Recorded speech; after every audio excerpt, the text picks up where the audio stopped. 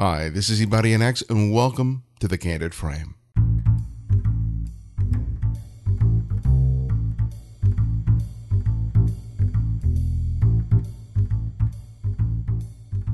With the release of the film Blow Up in 1966, every person with a camera wanted to be a fashion photographer like David Bailey. In the 70s and 80s, the dream for many was to be the adventurous and charismatic photojournalist, traveling around all the hot spots in the world. Today, our fixation is on celebrities and the photographers who sometimes become famous themselves for photographing them. Michael Grecco has produced work in all these genres, as well as producing and directing movies. He's known not only for his iconic imagery, but also his mastery of light and the ability to solicit the unexpected from his subjects. As I sat down to talk to him, one of the first questions I wanted to ask him was about his youth and whether he was born with the gift of gab or whether the camera was the means by which he overcame awkwardness and insecurity.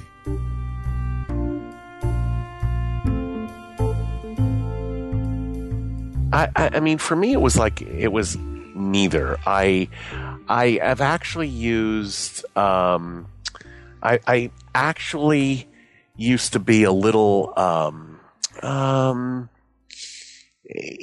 just rough. Like I didn't grow up in a very sophisticated family and very sort of working class Italian, even though we grew up in a middle class, and eventually a little bit of an upper middle class lifestyle. My parents were still sort of working class Italians, grew up in the city, and so no, this has been part of my learning experience, like refining myself, getting better at being comfortable with people.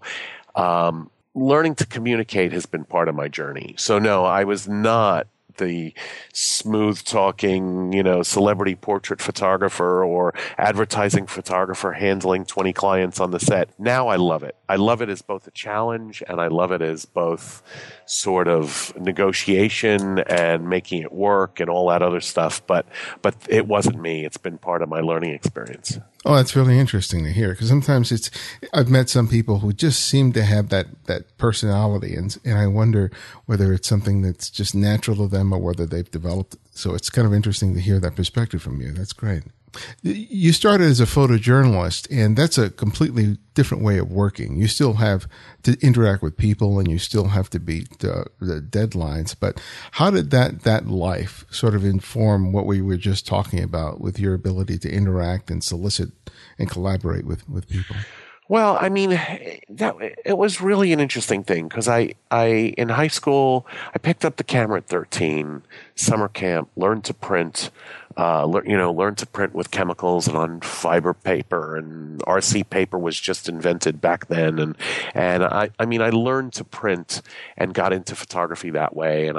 And I would shoot counselors, but then I was on a sort of fine art track. I went to State University of New York, SUNY Purchase, which was a very big art school that was down the street from me when I was in high school, and I'd studied with fine artists, Gail Russell, and some other fine art photographers, and thought that was my track. And then I got to college and took a photojournalism class and was like, wow, this is really exciting. Like it was more the lifestyle and what I would get to see than anything else. Again, I grew up in this very like overprotective, old world Italian sort of family, and being a photojournalist gave me the way to see the world. I was going to Boston University. I lived in Boston. I worked on the State House every day.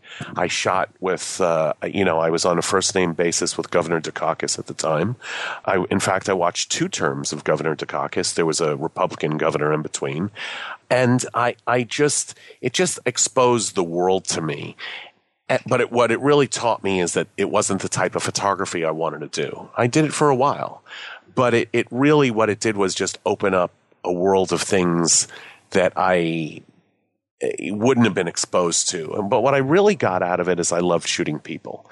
I loved meeting people. I loved hearing about the scientific achievements they've done, or how they made their businesses successful, or how they created something, or how they created their art. And I got out of that I wanted to shoot people, but I realized I didn't want to do it in a photojournalistic way. I sort of would create these visual scenarios in my head that I couldn't create as a photojournalist, and realized I wanted to be more of an illustrative, storytelling, conceptual photographer. So as you were making those transitions, were you actively going out and making work on your own that are along the lines of what you envisioned you wanted to do? Or did you sort of try and sort of squeeze some of those kinds of images into the paper? No, I had to leave the paper. Okay. I had to leave the paper to do that. There's the paper was really photojournalistic, and not only was it photojournalistic, it was a Murdoch tabloid. It was owned by Murdoch at the time. I think he gave it up eventually to own the television station there, but to buy, this is in the time when he was buying all the Fox stations to create Fox, and to own the local affiliates and really create a Fox network. So he had a bigger plan and had to give up the newspaper, because you're supposed to, the FCC prohibited you at the time, I don't know what the regulation is, but from owning a newspaper and a television station in the same town, because they didn't want you to monopolize the opinion and, the popular opinion. So it was a tabloid, and I couldn't do any of that there. I had shot a couple of weddings as a part of the press pack. It wasn't paparazzi. We were invited. But I had shot a couple of weddings, the Maria Shriver wedding and the Carolyn Kennedy wedding. And I basically beat the famous, who's now passed away, and I worked with him, loved working with him. He was a great guy, Ken Reagan. In fact, both of them passed away, Mike Fuller and Ken Reagan, from what was then Camera 5. And People magazine had hired Ken and Mike to shoot the wedding. And in both cases, I got pictures that neither of them got, that people had to buy from me. And Beth Filler, who was the deputy picture editor at People magazine, said at the time, "If you ever leave the paper, I will make you a regular at People magazine. You will work for me every week, and I'll give you enough to make a living." That was it. I packed up my bags and, like the Beverly Hillbillies, moved to Beverly. I mean, it was like, get me out of here, and get me out of the weather of Boston, and get me out of working for a paper. And I was still doing photojournalism, but it gave me a number of years to sort of transcend that. And it gave me a number of years to transcend that, focus on magazine work. And then from there, I worked on transitioning into a more creative, art-directed, storytelling type of portrait. Was there a particular shoot or a set of photographs that you felt like, when you were making that transition, where you felt like, this is it, this is really what I want to be, what I've been striving to achieve and do with my photography? Do you have like a quintessential moment where you felt like that happened? Yeah. I was asked to do, there was a turning point in the early 90s for my career where I was asked to do, I did it. I pitched a story on jewelry for the Los Angeles Times Sunday magazine back when the Los Angeles Times Sunday magazine was something. Now there's hardly any Sunday magazines left, and they're thin, and there's not much advertising in them, and they have no budgets. But I pitched a story for the Los Angeles Times Sunday magazine on jewelry, and I did these coolly lit, wild jewelry pictures where I made a necklace, a pendant, or a mandala on the model's head, and I wrapped a model in her hair and then had the necklace over the hair, and you didn't see her face, and did these kind of wild pictures, and I created a look. I actually took a matte box on my Hasselblad, and I actually put tape on it, and so I black vignetted the edge, and we copper toned the prints, and we created this look that was this pretty great look. And the pictures were a hit. When I sent my portfolio out, those pictures were in it. And Business Week then hired me to travel the world to do 12 portraits for a special issue. And we didn't copper tone them, but I got to do them in that style. And it was this moment where basically I was entrusted to make a picture that I created. I literally got to create a dramatic portrait and as artistically as I wanted. They were very dramatically lit black and white images. They were often lit with one light, and we shot really important people, and I used the lights to make shadows. And, I flew to England to do Richard Branson and Anita Roddick of The Body Shop. I was given a lot of freedom. And often I would take a little seed of an idea, like this person makes sneakers, so I'm going to make with a piece of metal with holes in it, I'm going to project the circles of the sneakers onto the wall. And they became very abstract. And those pictures were so dramatic and made such a powerful statement that got me a lot of that very artistic black and white work in the 90s. It really, people latched onto that. And then sort of magazines became less arty and less, they tried to be more commercialized and went for brighter color photos and sort of the trend changed from what I was doing. But for a while, people really latched on to what I was doing. Yeah. That whole story speaks to the idea of work that's sort of self-assigned, the personal project or things that are, come from the imagination of the photographer rather than being an assignment that comes from some art director or some Well, it's an desk. assignment. It's just you realize that people are hiring you to create something and not just document something. I mean, that's the thing. Like, I can't go as a photojournalist, I can't walk into an environment and start like bringing props and creating something that wasn't there, or put someone on a set, or that kind of journalism is relegated to sort of magazines, where the magazine takes the leap of faith that the photograph is illustrative. But daily newspapers don't do that. Yeah. I was referring back to the pitch that you had made to Los Angeles Magazine that ended up propelling that whole assignment. And because I think that I've had so many conversations with photographers, and it's often been the things that they have sort of come up with on their own that oftentimes leads to opportunities where they're doing editorial or commercial work for others. It's somehow that them coming up with the initial inspiration, the idea or the concept, really sparks the imagination of the people who do the hiring. Yeah, that's true. I mean, the real irony of all of this is that there's so many photographers and there's so many, and the magazine world, the editorial world is doing so poorly that no one gets sparked anymore. People have the attitude of submit it if we like it. You're competing with 30 other people who are doing a full-on fashion shoot because they're either students or they're trying to break into the fashion world. They're either doing a full-on fashion shoot or they're doing like Treats magazine where it's a glamour, naked girls thing. But the photographers submit that stuff. I mean, the magazines have it made. They don't get sparked until they see it these days. Mm-hmm. No one's paying for anything anymore, which is a shame. And a lot of photographers think that, I'll do this and I'll get seen. And, the chances are you won't.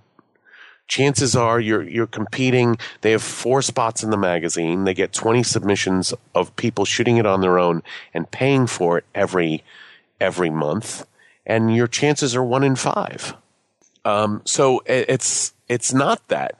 So how do you contend with that reality? Because people go, oh, wow, he has a reputation. He has books. He's won awards. He's, been profiled so many where, you're not eliminated from the whole challenge of competition, especially with these, up and coming photographers who, as you said, are willing to work for free. So what kind of environment does that lead you to have to work in? And what choices do you have to make to keep being able to go out there and do the kind of work that you love to do?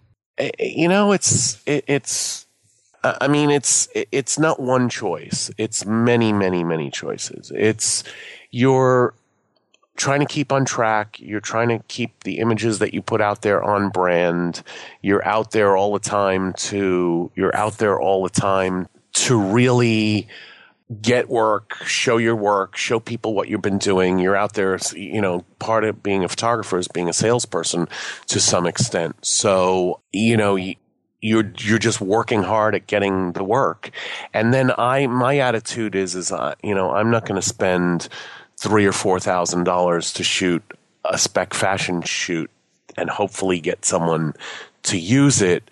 I rather do bigger projects. I rather do a documentary film and a book. I rather do something that propels my career further than showing up in 4 pages or 5 pages in a magazine, so that people might not have looked at. I don't need to get published anymore. If I pick up a project to keep myself stimulated or think a project's cool or whatever, I'll do that as my own project. Does that make sense? No, that makes sense. But I think that there are certain clients that come back to you because they like working with you. They have the experience under their belt. They know the kind of images that you deliver. But I think there's always concern that you can't always just be satisfied with the people that you're working with currently, because there's no guarantee that they're going to be around later. So it's like, the question of every photographer is what are the choices that you make in order to ensure that you have new and potential clients potentially in the future in order to be able to sort of sustain it? All of this has to be based on great work, right? I mean, the first choice is to take great pictures, to work hard, be creative, put everything you can into it, and always kill it.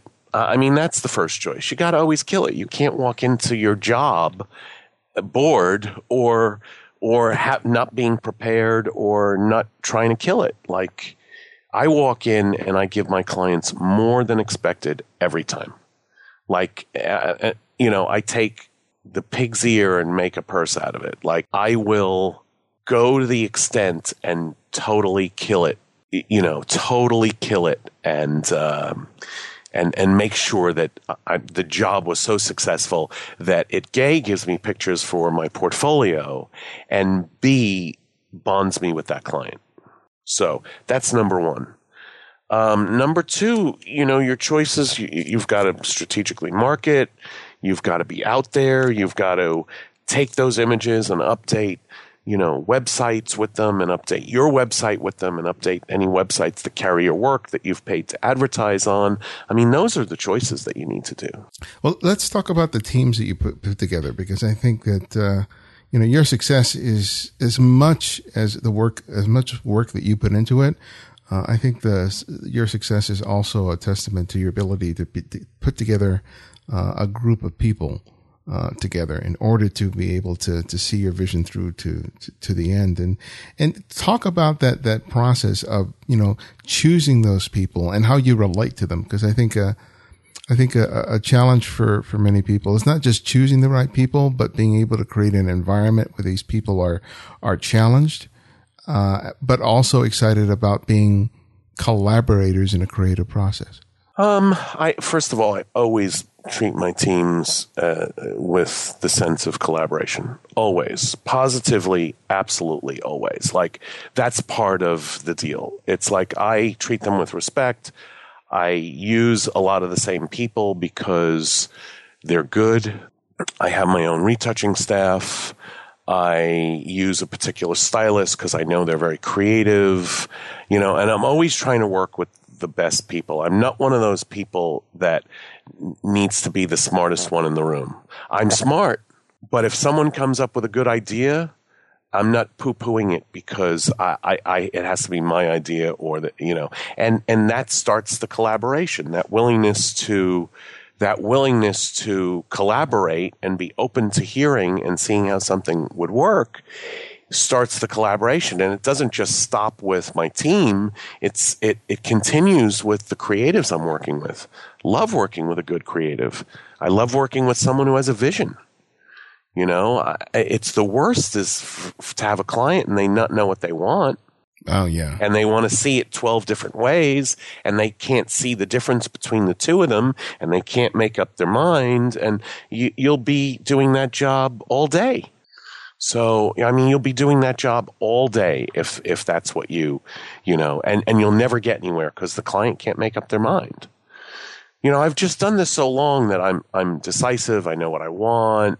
I'm able to propel stuff forward because of that. So one of the things that you've been venturing into is filmmaking, and you had your film Naked Ambition that you put out several years back. Tell me about the concept for that film, and what were some of the challenges from, you know, being used to producing still images into actually making a feature? Well, it didn't turn out to be a feature to begin with. We thought we were doing some little bit of behind the scenes footage, and the interviews were so candid and so great that it became a feature film.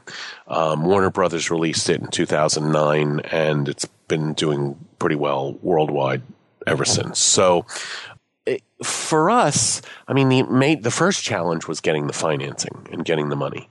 You know, I went to the Adult Video Awards in 2002. I thought it was, you know, really sort of a freak show wrapped up in the Oscars, which made it a dichotomy and made it interesting. It was like a Fellini movie. And then I had a pitch and I had a proposal, but it took years to get, you know, sponsorship. It took a long time. So we approached even the book like funding a film. And we approached them in the same approach, and both got funded and dealt with in the same way. We both got funded. Like, we were able to get additional funding to complete the film afterwards, but the book even had funding and had sponsorship, and I dealt with it. You know, I dealt with it in that way, and the book was very successful as far as getting a sponsorship to cover the expense and cover the shoot. And how about just the sort of the mindset that you had to have? Because when you're making a still photograph, that involves something completely different than when you're out there filming all this footage and having sort of an edit in mind to have a sort of a narrative flow to. Well, that's the thing with a documentary. You don't know where it's going to go. I mean, I was part of a 3-person team, and I have a film partner, Charles Holland, who's a renowned television drama writer. He was the showrunner on the show Soul Food for Showtime, and the showrunner on JAG, and he was a president of the Writers Guild, and he was one partner. And then I had another partner who was my old photojournalism teacher, and because I was shooting the book, they did most of the filming. So, and we didn't know what we would get. And finally, Charles and I had creative differences with my old photojournalism teacher, and we took over the film, and then I became the director of it, sort of, you know, post being shot. And I had to figure out afterwards, which often documentary directors, you have an idea, but then that isn't what you get.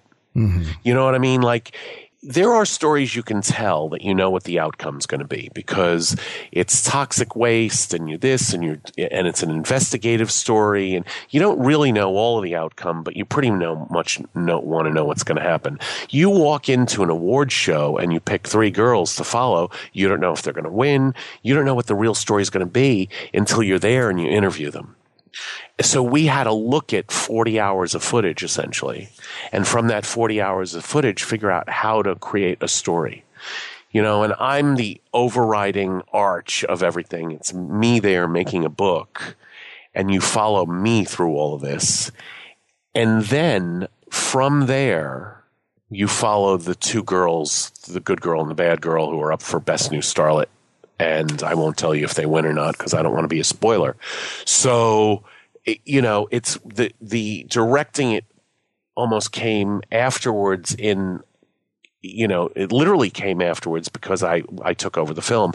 But at the same time, like I think any documentary director, we had to figure out and calculate what we were going to do and how the story would unfold and be told. So But I now I direct a lot of spots. We just did a number of spots for Pizza Hut. I direct a lot of spots, and I web spots a lot. I've done a couple of, internal industrials, and I like the dramatic directing much more. I've just found from being a photographer that I'm a great director. I'm a really good director. I'm able to tell talent what I need, the same way, and it's a different ear. I mean, the same way you can tell someone how to pose, you use your intuition and say, you know what, I don't like the way you read that, or can you answer the question again? Or, or someone's reading a script and you ask for another delivery, or, you say, because you'll do the same thing in stills. Picture you're in a meadow, or picture, I did something for Pizza Hut with a country music star on a launch of some pizzas, and I'm under an NDA, so that's all I'm going to say. It's out already, but I set up his reading of the script. I'm like, think you're on Saturday Night Live and you're reading a poem, and the poem's got, like, you put people in that frame of mind to read it, and you make them successful with good direction. It's the same thing as getting the right expression on a still shoot. I mean, it's the same thing, although you're capturing that moment in one frame as opposed to, someone reading to a motion camera. Yeah.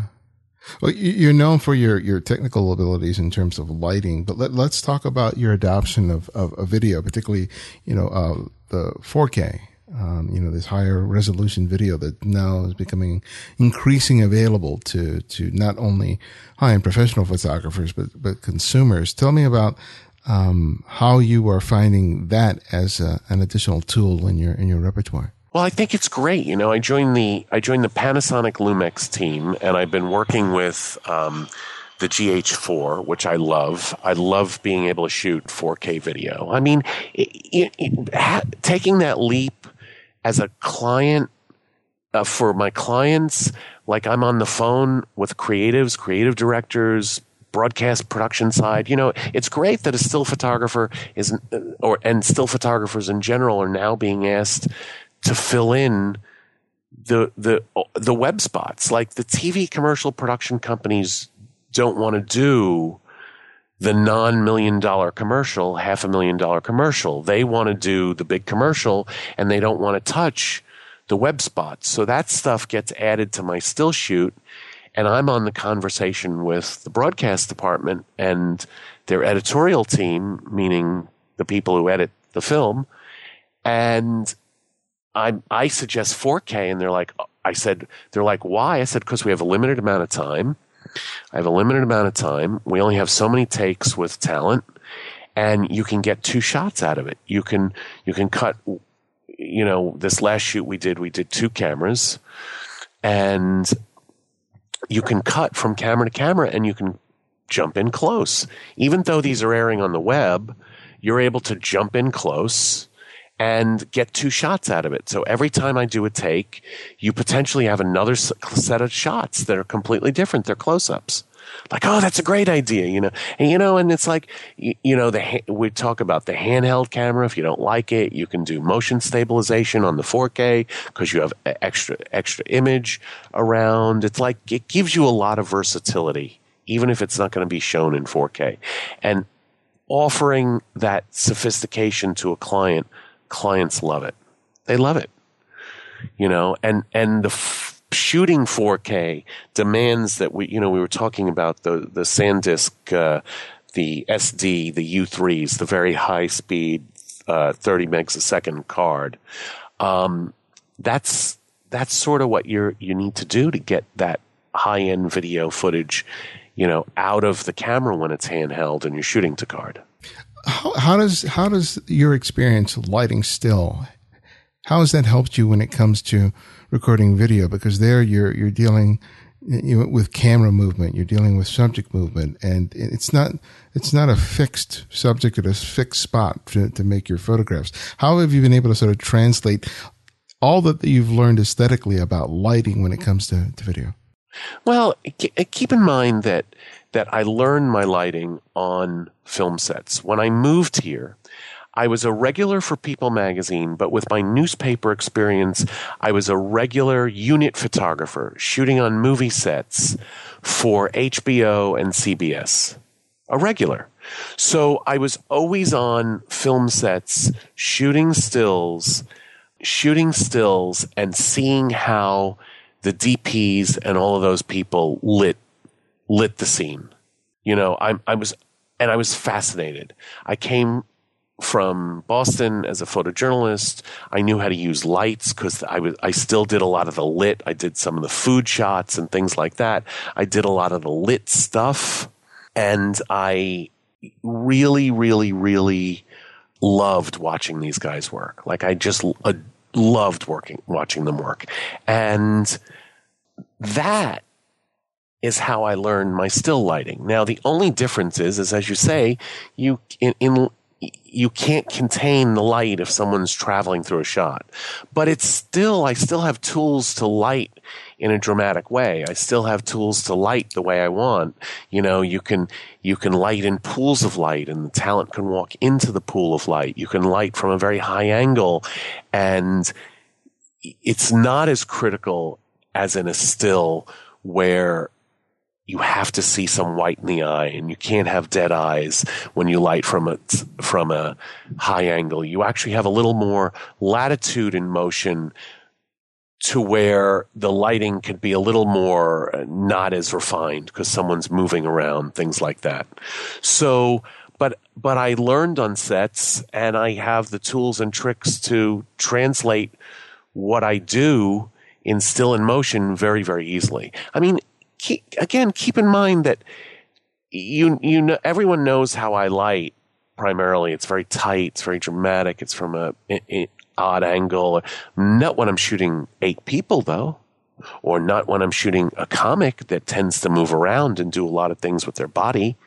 To light a comic with a 3-degree spotlight on their face and have them not move around would ruin everything they do and stifle everything they do. So for me, I've always had some flexibility in what I do and how I do it. Well, one of the things that you've mentioned with your lighting is that you're a photographer who doesn't like to adhere to rigid rules about lighting. And when you wrote your last book on lighting, you were encouraging people to sort of know the rules, but to break the rules and to think about what they wanted to express in their lighting and in their photographs. Could you speak to that, especially with how that approach has helped you in terms of what you're doing with video? That I never come at it with a formula. Like when people come to my lighting seminars and things like that, that I always approach these ideas from a fresh perspective. There's no one formula. This is all problem solving. So when I light, I don't light with the idea that I always do something one way and this is the way I do it. And, you know, I tell people, and if I do a lighting seminar, I just did a big F-Stoppers week-long workshop in the Bahamas with fstoppers.com. And there, I always say there's no magic pill. I have no magic pill. I don't do one thing the same way all the time. What I'm doing is trying to elicit a similar look and a similar emotional effect. But I don't do that with one light, always placed the same and always done the same way. Just, that isn't what I do. There's some photographers. I have a friend, Peter Hurley, who's a brilliant headshot photographer. He's got his formula down, right? And that's his formula, and that's fine. But I don't tend to do things in that way. And I tend to know what I want as the end result and have a million different ways to get there. And that's why I tell people break the rules, because push yourself outside that box. I was watching a clip I think F-Stoppers put up a week or two ago from that shoot where you were photographing a model on the beach. And one of the things I picked up on it is that you just didn't just plant the light there and then forget about it. You were constantly observing how the light played off with your subject, what it was doing on the, on the ground. You were still paying good attention to your model and trying to still elicit something from her, but you were also had part of your brain really focused on what the light was and wasn't doing. And it was a real sort of organic process. And I think a lot of people forget that they constantly have to be aware of the subject, of the lighting, of the foreground, of what the camera's doing. They have to be juggling all these things simultaneously and can't do one thing to the exclusion of the other. Well, Keep in mind, especially if you're lighting with grid spots and tight sources like I do. I use a lot. I used to use a lot of metal grid spots, and it was very harsh, and I didn't shoot a lot of actresses because of it, because the light was harsh, and my style was very harsh, and it wasn't very Hollywood or pleasing. And I moved to Chimera soft boxes, small ones, like an extra small or a small strip, with a grid in it, with these egg crate, with these light tools, makes them for Chimera with these egg crate fabric grids in them. And so I'm lighting still in small pools of light. So when you do that, you have to pay particular attention to, the light's in the right place. I think when you watch that video and some of the shots at the beginning, the light's not in the right place. Right? So you have to pay particular attention to the light and the light being in the right place. You also have to look at what's changing. If the wind changes, if the light goes down, if the clouds come over and everything goes too dark on the ground, that's your responsibility as a photographer. That just comes from experience. So in the past, we'd either shoot a lot of Polaroids. Now we try to shoot tethered as much as possible. Shooting tethered is our way around that. Shooting tethered gives me the ability to see what I'm doing, right? And that's what it's about for me. That's what I tell people. It's the magic pill. Everyone says, "What's the magic pill?" And the magic pill for me is to keep looking. There's no magic pill of what light to use and where to place it and what to do with it. The magic pill is to always keep looking. Look at what you're getting. Is it working? And if it's not working, change it. Well, before we wrap up, I wanted to ask you about the new site and video content that you're providing, How to Archive. Why don't you tell us a little bit about that? Well, so, I'm always one to figure out how to do things better, and I love problem solving. That's the big part that comes with the job. So is problem solving. And I realize I have a tremendous amount of knowledge and insight from doing this for so long, and problem solving. I want to do things the quickest, most efficient, the most cost-effective way possible. So I've launched a site called howtoarchive.com. And howtoarchive.com is a teaching site of tips and tricks and things like that help photographers. We've shot already 6 videos. We're going to put them up once every 2 weeks, and there'll be an accompanying blog article. So the first one is how to store images, and I talk about the cloud versus how I store. I store on what's called cold storage. I store on a hard drive that I actually keep in a file cabinet, and the hard drive's offline. So I store in a way that's is the most economical way, and in a way the most protective way to store. It's definitely the cheapest and the most efficient. So I talk about that on howtoarchive.com. Then we have one about how I file name and why. Then we have a video on the strategic use of SSD drives. I use the SanDisk SSD 2.5-inch hard drives in my towers and in my computers for speed and for different reasons. So I have one on my email, how I set up my email system.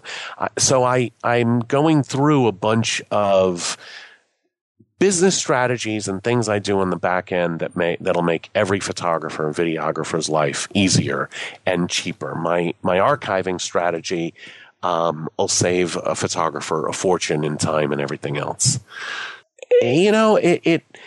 it comes down to me wanting to give back and, knowing I've spent a lot of brain power and time trying to figure this stuff out, and I have the knowledge to be able to give to people. So the website's howtoarchive.com, and there's a product that I help support called getprostorage.com. The product's called Pro Storage.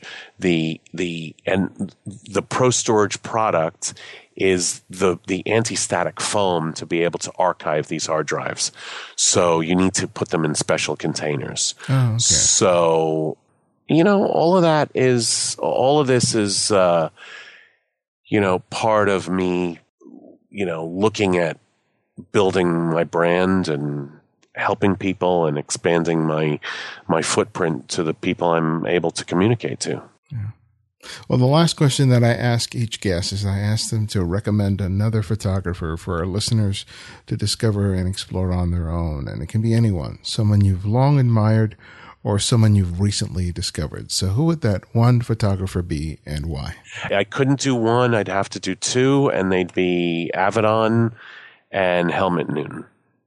So, Avedon, they both broke ground in different ways, and Avedon broke a lot of his ground in the studio and with the way he lit, and the fact that he didn't make people look good in the fashionable 50s and 60s, that his portraits actually went super tight into someone's flaw or wrinkle or whatever. And Helmut Newton, for the way he broke ground and made his fashion photography so personal and so, strangely in a way only he can do, erotic. And I think those would be my two faves. And where can people go to find out more about you and all the things that you're doing? Well, the teaching site is howtoarchive.com. The product is on getprostorage.com, and my photography is on michaelgrecco.com. So that's where I keep my portfolio for clients to look at and see the work. And there's bios there. There's my exhibit history, all of that stuff. Well, Michael, thank you so much for your time. I really enjoyed having the chance to so happy to do it.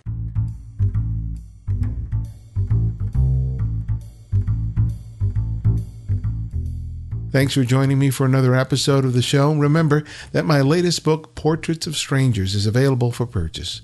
And for loyal listeners of the show, you can enjoy 30% off the ebook or any other book or DVD that I produced, including my first book, Chasing the Light, Improving Your Photography Using Available Light.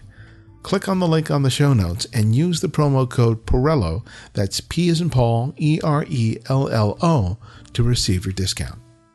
The Candid Frame is brought to you by the generous contributions of listeners just like you, as well as the work of our audio engineer Martin Taylor, who you can find at theothermartintaylor.com. And our music is from Kevin MacLeod, whose royalty-free music can be found at incompetech.com. And this is Ibadi NX, and this is The Candid Frame.